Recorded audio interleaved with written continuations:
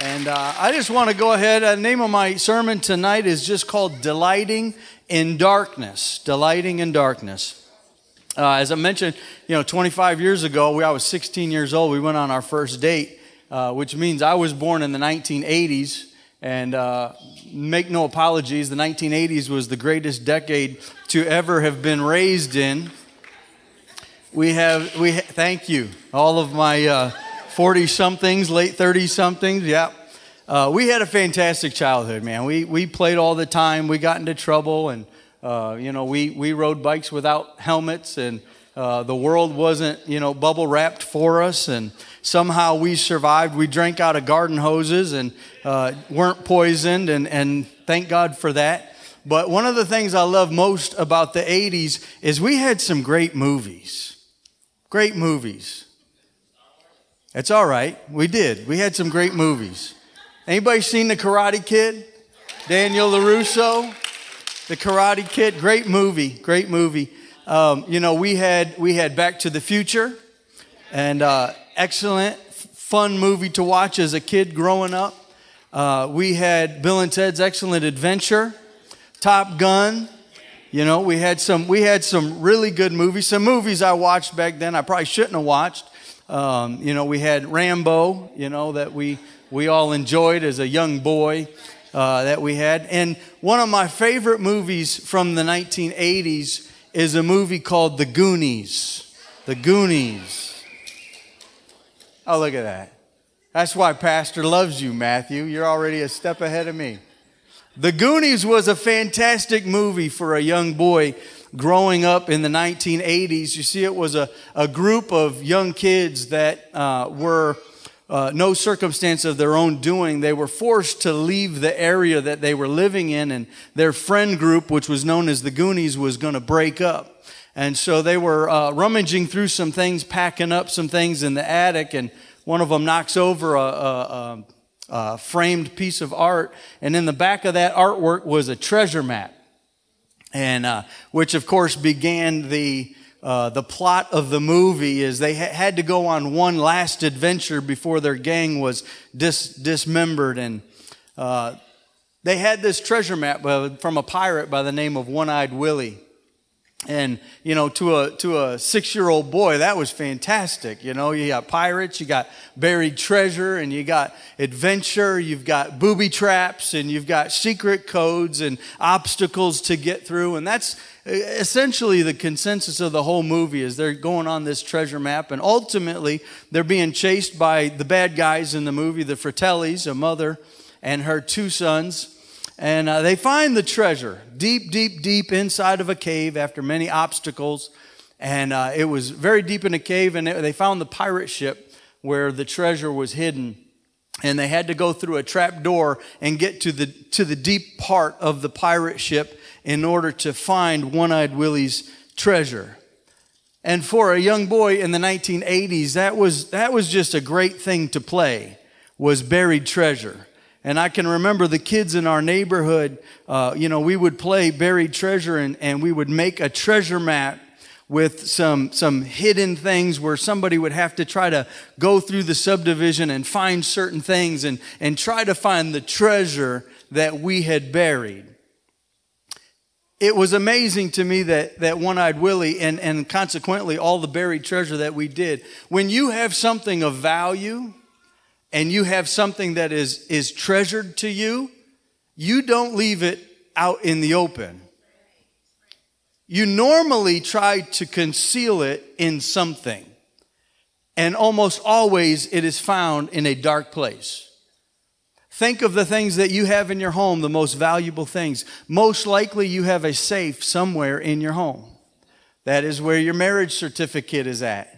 That is where your life insurance policies are at. That is where your Social Security cards are at. That is where your grandma's engagement ring is at that she gave to you, and one day you hope to give to your son or daughter when they're ready to get married. It is your most cherished, precious treasures that go into a safe place. And almost always that safe place is covered and in darkness.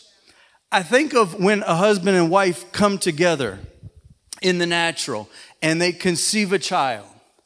That child, that treasure that is growing inside the womb of a woman, it is in a covered place. It is in a place of darkness. There is a fantastic study. In fact, when that moment of life happens, there actually is a small release of light when that moment happens. But for the rest of the pregnancy, there's covering and there's darkness. Okay? When a farmer has, earns his income with growing crops in a field, he doesn't take seeds and lay them on the top of the soil. There is an unearthing, and the seeds are planted into the ground and covered up. There's a covering and there's darkness. Okay? Everybody following what I'm saying so far? Treasures are often covered and hidden. 1 Corinthians 15 verse 46 says, "Howbeit truth first not which is spiritual, but with that which is natural, and afterward that which is spiritual." Pastor has quoted this so many different times, that natural truths bring about spiritual revelation. And when we're studying and thinking about things that we value and treasures in our life, treasures in the natural, and that they are often found in a dark place and they are often found covered and hidden, could it be true that things in the spiritual are often found in dark places and often found hidden and covered? I came across this verse in Isaiah 45 verse 3. I'm sure I've read it before, but this past year when I was doing my Bible reading, when I read it, I actually saw it. And there's a difference between reading it and seeing it and having God. It's almost like a pause in the Holy Ghost when you read that. And don't be too quick to just finish the rest of the chapter and check your box on your Bible reading chart. Stop there and let it sink into you. Isaiah 45 verse 3 says this, "And I will give thee the treasures of darkness and hidden riches of secret places, that thou mayest knowest that I, the Lord, which call thee by name, am the God of Israel." God is saying in this chapter in Isaiah, notice the exactness of the word of God. He says, "I will give you the treasures of darkness," not the treasures in darkness, the treasures of darkness. "And I will give you hidden riches of secret places." You see, we get into our mind and we think that, God is the God of good and the God of light, and He can bless me in good times. And Satan is the God of darkness and the God of hard times and the God of storms, and he's going to attack me. And if things are going great, then I must be blessed and I must be doing really good in my life. But if everything else is falling apart, then Satan's really after me. The way I read this and the way I have studied this scripture out, I'm telling you, not only does light work for God, but He's so great that even darkness answers to Him. Even your hard times answer to Him. Because there are some treasures in your life that God will only unearth in the darkness. And there are treasures that God says, you know what? I want to bring that out of you, so I'm going to allow you to go into a dark season in your life. I'm going to allow you to enter into a place of struggle. And it's not for your destruction. The darkness, when you're a child of God, the dark seasons in your life, that darkness is never meant for your destruction. It's designed for your development. Because God is more committed to creating character in you than making sure that you're comfortable. God doesn't care about your comfortability. He doesn't care about mine. We're His masterpiece. We're His workmanship. And He's trying to create something perfect and something beautiful in us. And He will unearth those treasures inside of you and I. But He uses darkness in hidden places to do it. Isn't God amazing? That He can do that. Think of this. It sounds crazy. All you got to do is go back to the very beginning, the very, very first story in the Bible. In the beginning, God created the heavens and the earth. Earth was without form and void. And what? Darkness. Darkness was upon the face of the deep.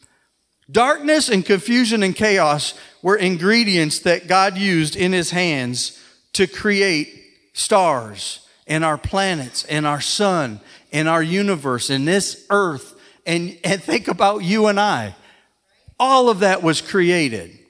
God had every natural resource available at his disposal when he decided to create you and I. But what did he choose to do? He reached down just like the farmer does. He goes into that dirt, and out of that darkness, he pulls up some dirt, and he says, you know what? This is something good that I can create humanity out of. This is something that I will be able to create a temple that I'm going to live in.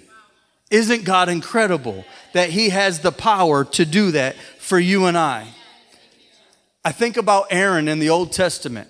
Aaron was Moses' right-hand man. They get out of the nation of Israel, the nation of Egypt, out of slavery and out of bondage, and they get through the Red Sea. They come to Mount Sinai where the law was poured out.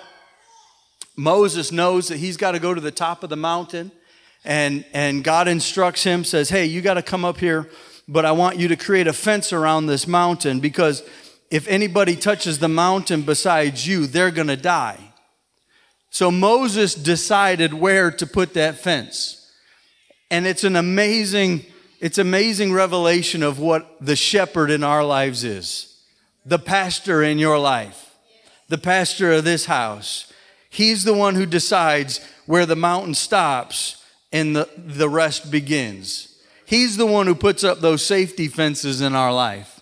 It's not my decision to do that. It's his. He decides where that is. And I'm so thankful for the man of God that puts those safety boundaries in my life that keeps me protected. But Moses goes up to the top of the mountain. This is where he receives the law, what we call the 10 Commandments, okay, found in Exodus 20. And not only is he getting the law from God himself, but he is receiving the instructions or the blueprints for what we know as the tabernacle of Moses. You know, where we have the outer courts, the holy place, the holy of holies, the Ark of the Covenants, all of that, all the curtains and where every metal piece, everything in great detail was given to Moses on the top of this mountain. But another thing besides that, which was given to Moses, was the job promotion, if you will, of Aaron. Aaron was to be the high priest. In fact, anyone from the lineage of Aaron is known today as an Aaronotic priest because they come from the lineage of Aaron. It's a big deal, especially in the Old Testament. But Aaron is getting his promotion, and he doesn't even know it. On the top, Moses is up there for 40 days. And when Moses comes down, after leaving Aaron in charge, Aaron had decided it was best to take the jewelry of the people and make a false god and to dance naked around that false god because Moses was gone and he didn't think he was coming back. Has anybody screwed up that bad? Anybody in the room?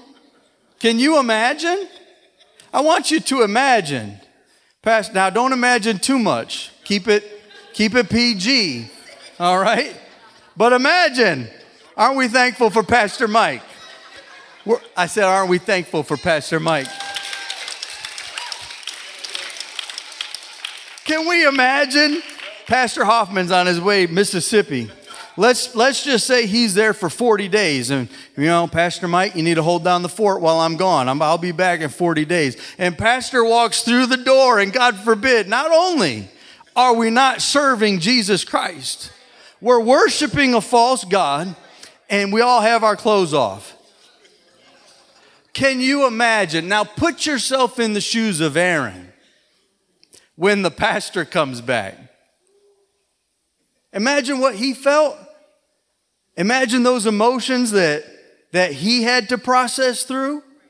Guilt, shame, embarrassment, humility, regret. Any of those sound familiar? I've dealt with a few of those before. It was a dark place for Aaron. I promise you it was a very dark season for Aaron. But notice what God didn't do. God knew what was going on at the base of that mountain. And he still said, here's Aaron's promotion. Because your mistake isn't big enough to violate God's plan for your life. There's nothing you've done that can cause God to say, you know what? I'm going to withhold anointing from this person, and I don't think I can use them because their mistake is just too great. God can always use anybody he chooses to. And that's what happened with Aaron. But what was the reason, right? We're talking about treasures, delighting in darkness. That's a hard thing to do. But in the shoes of Aaron, looking forward, remember, he's the high priest now. Everybody in Israel, when they sinned, they had to bring a sin offering.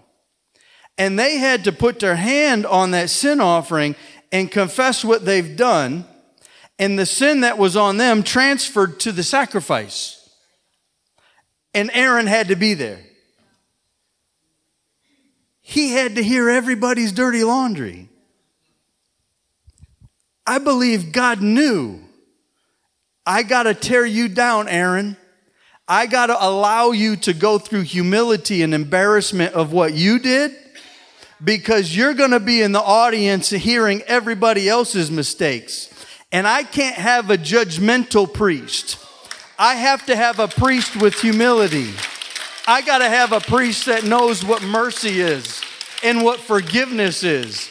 It was a treasure that God revealed in Aaron in the darkness. It was riches in hidden places, secret places. I think about Peter. Peter was one of the disciples. You know, honestly, I very much admire Peter, but I think he was the front runner. I think out of the people and the disciples, he was the leader. He was the one who God revealed, you're the Christ. You're the anointed one. Everybody else kind of missed it. Peter understood who Jesus Christ was. You're God in flesh. You're the Savior of the world. And because of that revelation that God gave Peter, his name was changed. It was changed to Cephas. Cephas means the rock, okay? I think about a rock. Think about a giant boulder, if you will. It's hard to move. It's pretty persistent. It's steady. It's strong. It's consistent. It's pretty doggone determined. And that is my mental model of Simon Peter. But rocks don't deny Jesus 3 times. They don't turn their back when the going gets tough. Rocks don't do that. It's my personal belief that he had a name change, but God was still changing the person. That was a process that happened. And we find in Luke 22, Satan actually comes to Jesus and he wants to sift Peter. He wants to take him into a dark place, wants to challenge him. And Jesus says, don't worry, I've prayed for you that your faith wouldn't fail you. And after that is when Jesus says, you know what, Peter, you're going to deny me 3 times. And Peter adamantly says, no, I won't. And we all know the story. That's exactly what happened. Can you imagine as the Messiah of the world, and you knew who he was, is getting beaten and tortured and taken captive, and you're denying him, and he looks at you after the 3rd denial? You imagine after walking on water, after seeing Jesus feed the 5,000, that denial, not once, 3 times. You imagine the guilt? Think about the depression. I believe Peter went into 3 days of depression, 3 days of despair. I get some insight into this. One of the Gospels after the resurrection records it this way. The angels tell the ladies at the tomb, they said, go tell the disciples and Peter. Tells me a few things. Quite possibly, Peter wasn't considering himself a disciple anymore. After that denial, it's quite possible Peter wasn't with the remaining 10. The angel had to specify, hey, go tell the disciples and make sure you go tell Peter. But it was that distinction that gives me insight into nobody took this harder than Peter. It says, out of everybody you tell, he's the only one who was mentioned by name. You make sure you tell the disciples, but you've got to tell Peter that he's alive, that he's risen, because Peter went through such sorrow and such grief while Jesus was in the tomb. But it was because of the sorrow and the grief that the resurrection mattered so much.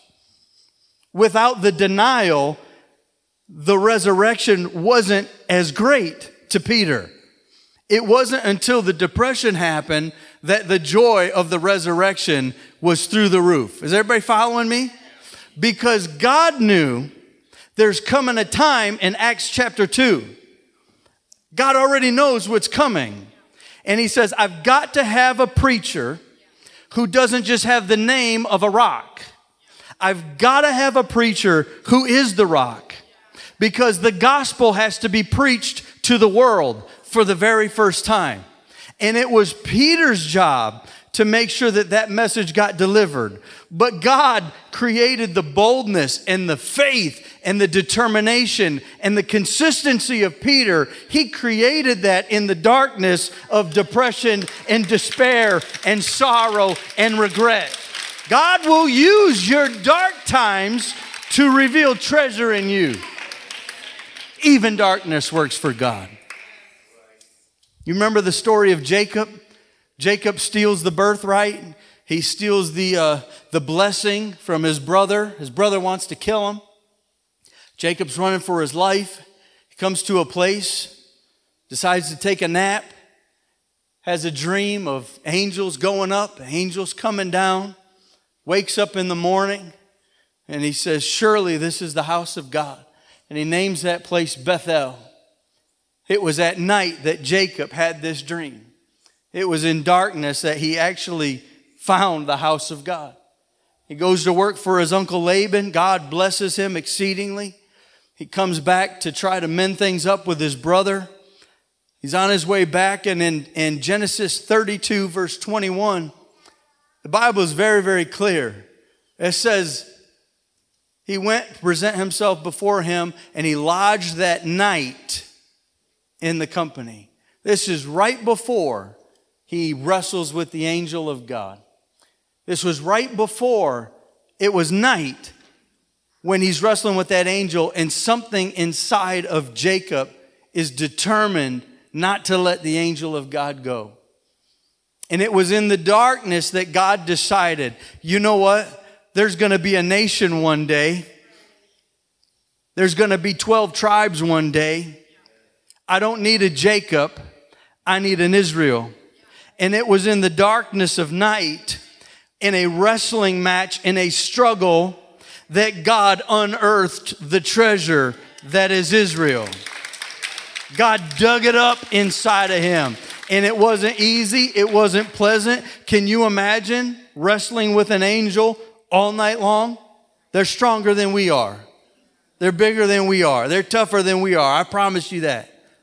But Jacob fought and wrestled, and God revealed the treasure in the darkness. We've heard of the story of Saul. Saul was somebody in the New Testament that was actually killing Christians. And again, God says, that's somebody I can use. Yeah, anybody ever killed a Christian? You ever killed anybody? God still can use you. There's nothing too great that he can't use. Saul is at the stoning of Stephen. He's holding the letters in his hand. He's got the garments. He's watching this happen. Stephen's last words as he's getting beaten with rocks is, forgive them. They know not what they do. What a powerful way to pray. What a powerful prayer in the darkest time of your life is to pray a prayer of forgiveness for somebody who's causing your pain. And it was At that time, my belief, it was the beginning of Saul's conversion. He's on the road to Damascus. He's not converted yet because he's still got the papers to kill all the Christians in Damascus. And at high noon, there's a bright light that knocks him off of his horse. You see, the letters were already written. There were people in Damascus that were getting ready to die. But God interrupted the plan. You see, there is no weapon formed against you that can prosper. Even if Satan's already got the death notice and it's en route, God can put his hand down and say, I don't think so. He can interrupt it to preserve you and I. But Saul gets knocked off of this horse. And the Bible says, he says, who art thou, Lord? He says, I'm Jesus, whom thou persecute. Saul was persecuting the Christians, but God took that personal. And it says, the Bible says that in Acts 9:8, he was blind. Saul got blinded by this light that knocked him off of the horse. He goes 3 days, no eating, goes to a guy by the name of Ananias, lays hands on him, prays for him. And Saul's whole world was in darkness. Imagine not seeing after you've been seeing your whole life. What must that have been? Now you had to have somebody lead you. You had to have somebody guide you. You were stumbling around. I don't know what mentally that toll would take on you. But Saul was dealing with that after this experience. But it was in the darkness of blindness that God decides to fill Saul with the power of the Holy Ghost. And Saul becomes Paul because God unearthed the treasure that was inside of him. But he did it in a time and a place of darkness. I think about the cross. Quite possibly, spiritually, one of the darkest days that we've ever had. You imagine Messiah walking among us, and the religious people are the ones who crucified him. The religious people are the ones who betrayed him. Okay? I can't imagine the darkness of the world when God in flesh, love robed in flesh, was walking among us, and we decided to reject him. We decided to nail him to a cross. What must that have been, the spiritual darkness of that time? Must that have been like? But darkness also makes an appearance on the cross in the natural. Jesus Christ is nailed to that cross. And the Bible is clear that there was an eclipse, that the sun was blotted out and darkness came upon the covering of the cross.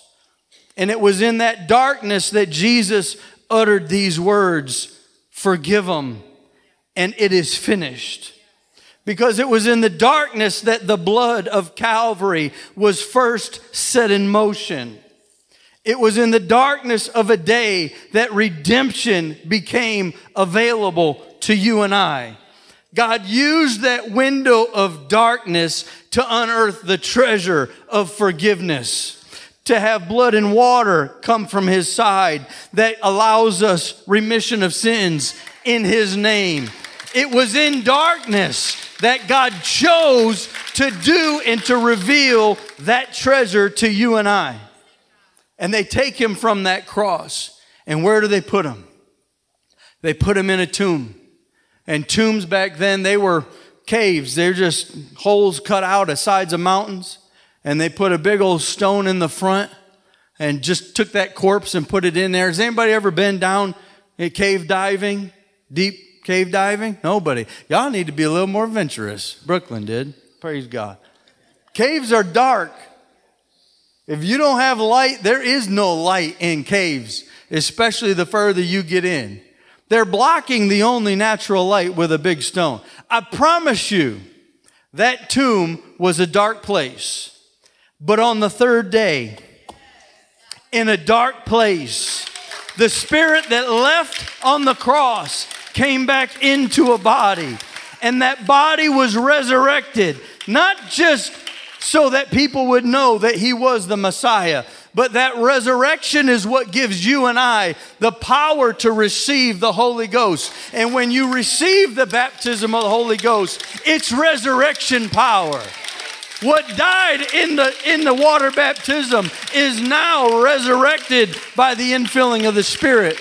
But God chose a dark place. He chose a dark place.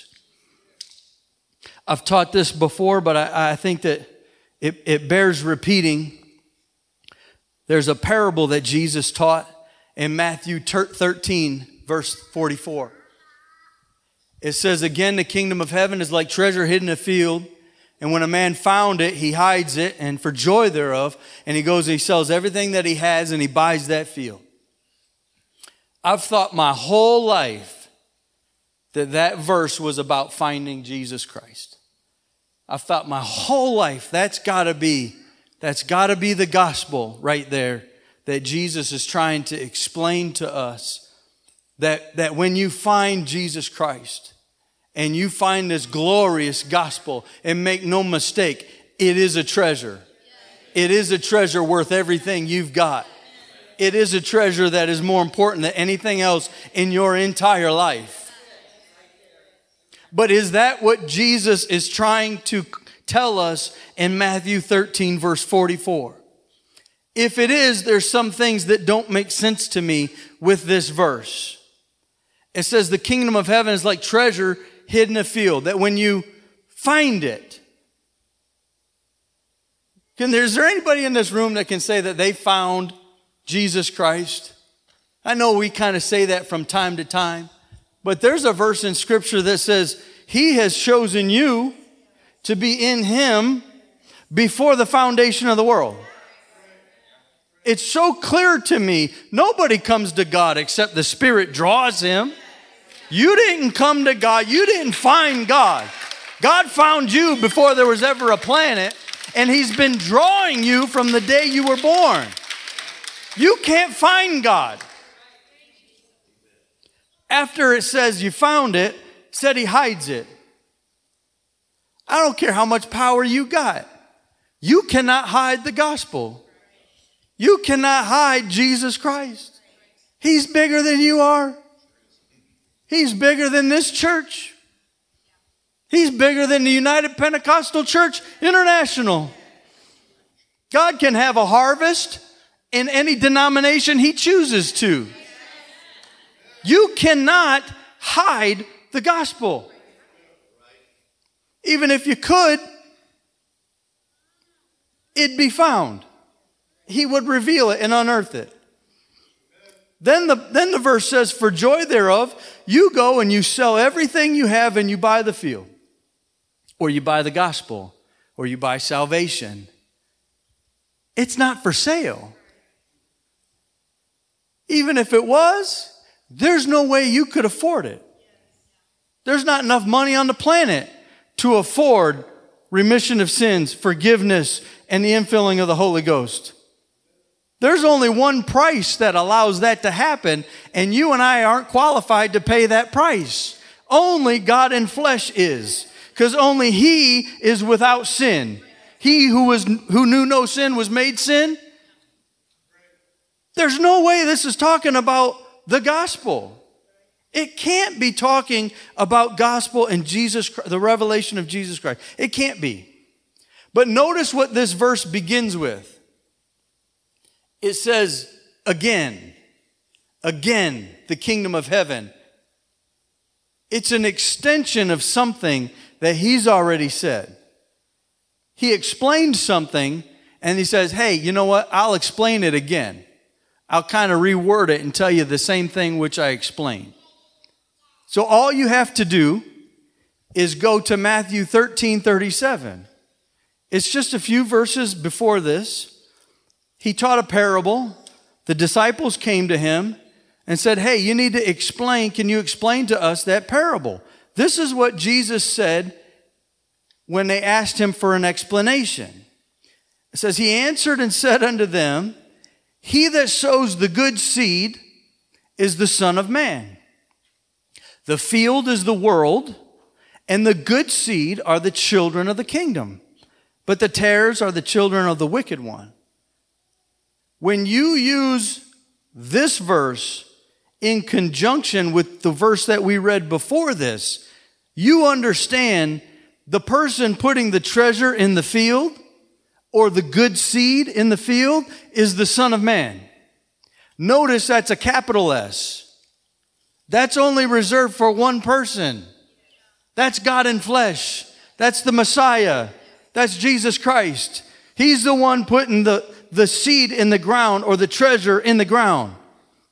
Jesus says, you know what? The field is the world. So we don't got to wonder about what the field is anymore. In Matthew 13:44, it says here that the good seed are the children of the kingdom. So when you understand Matthew 13:37 and you read the extension of that with the kingdom of heaven, you understand that the kingdom of heaven is treasure hid in the field. That treasure is the children of the kingdom hidden in the field, which is the world. You're the treasure. You and I are the treasure. That God, before the foundation of the world, before there was ever a thought of creating the universe, God evaluated what He was going to do. And I promise you, He saw you. He saw a church on the other side of the book of Acts. He saw the children of the kingdom. And He says, you know what? It's going to cost me everything. And it did cost Him everything. That's why God didn't send His Son separate from Himself. Don't you believe that for a minute? The Bible says there's no greater love than this, that a man lay down his life for his friend. If God sent someone else to lay down His life for you, that someone else loves you more than God does. You can't have a God who is love send somebody else to die for you. God came Himself. Because it had to cost Him something. And He said, you know what? You're worth the cost. I'm going to have to buy the whole world. And there's going to be people in this world that hate me. There's going to be people in this world that reject me and that want nothing to do with me. But I have a church. There is a church that I see as a treasure in the field. And I'm willing to spend everything that I have to buy that church. To buy that church in the book of Acts. And it's what I believe we're experiencing today.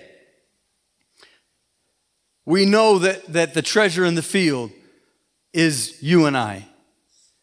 And we know the world is the field. There's a darkness in this world. It's a darkness that was around in the days of Noah. There's a darkness that was around in the days of Jesus Christ walking upon this earth. But I'm convinced that what is going on here is God is allowing the world to become a very dark place. He's allowing it to become a very evil, perverse place. Because in the darkness of the world, the church is revealed. You and I are unearthed in the midst of this darkness. Isn't God amazing? Can we stand and put our hands together for the Lord tonight? Mighty Jesus, we thank you, Lord. God, there is none like you. Oh, Jesus, I praise you, Lord, today. Thank you for the darkness, mighty God. Thank you for the darkness. It's not easy, church. I'll just be honest with you. It's not easy learning how to delight in darkness. But if we can learn to identify the dark seasons in our life and remember that God will give you the treasures of darkness, it makes it a little bit easier. We know that the rain falls on the just and the unjust, but only the just get the treasures revealed in the rain. Only the just get hidden riches from secret places revealed. Can we come on up to the front? I wonder if this message has resonated to anybody in this room. I know, give it time, serving God. you'll come across some hard times. That's just a fact. But when we understand that hard time, that season in our life, when you feel like everything is falling apart, treasures are getting revealed. God's unearthing something in you. But we're going to go ahead and sing. I just wonder if we couldn't learn how to thank God for our dark days. If we couldn't worship God for the hard times. I promise you, church, when you can master this, Satan won't know what to do with you. When you can master this, you start looking for treasure. It's getting dark out. Where's the treasure? Where's the treasure at? God's doing something good. God works the night shift. You may be sleeping and slumbering. He never does. He works the night shift. So why don't we take a few minutes, just celebrate God for the dark days. And, if there's something that you have a special need for, we'd love a chance to pray with you. And so they're going to go ahead and they're going to lead us in a song behind us. But let's just start thanking God for the treasures in the darkness. In Jesus' name.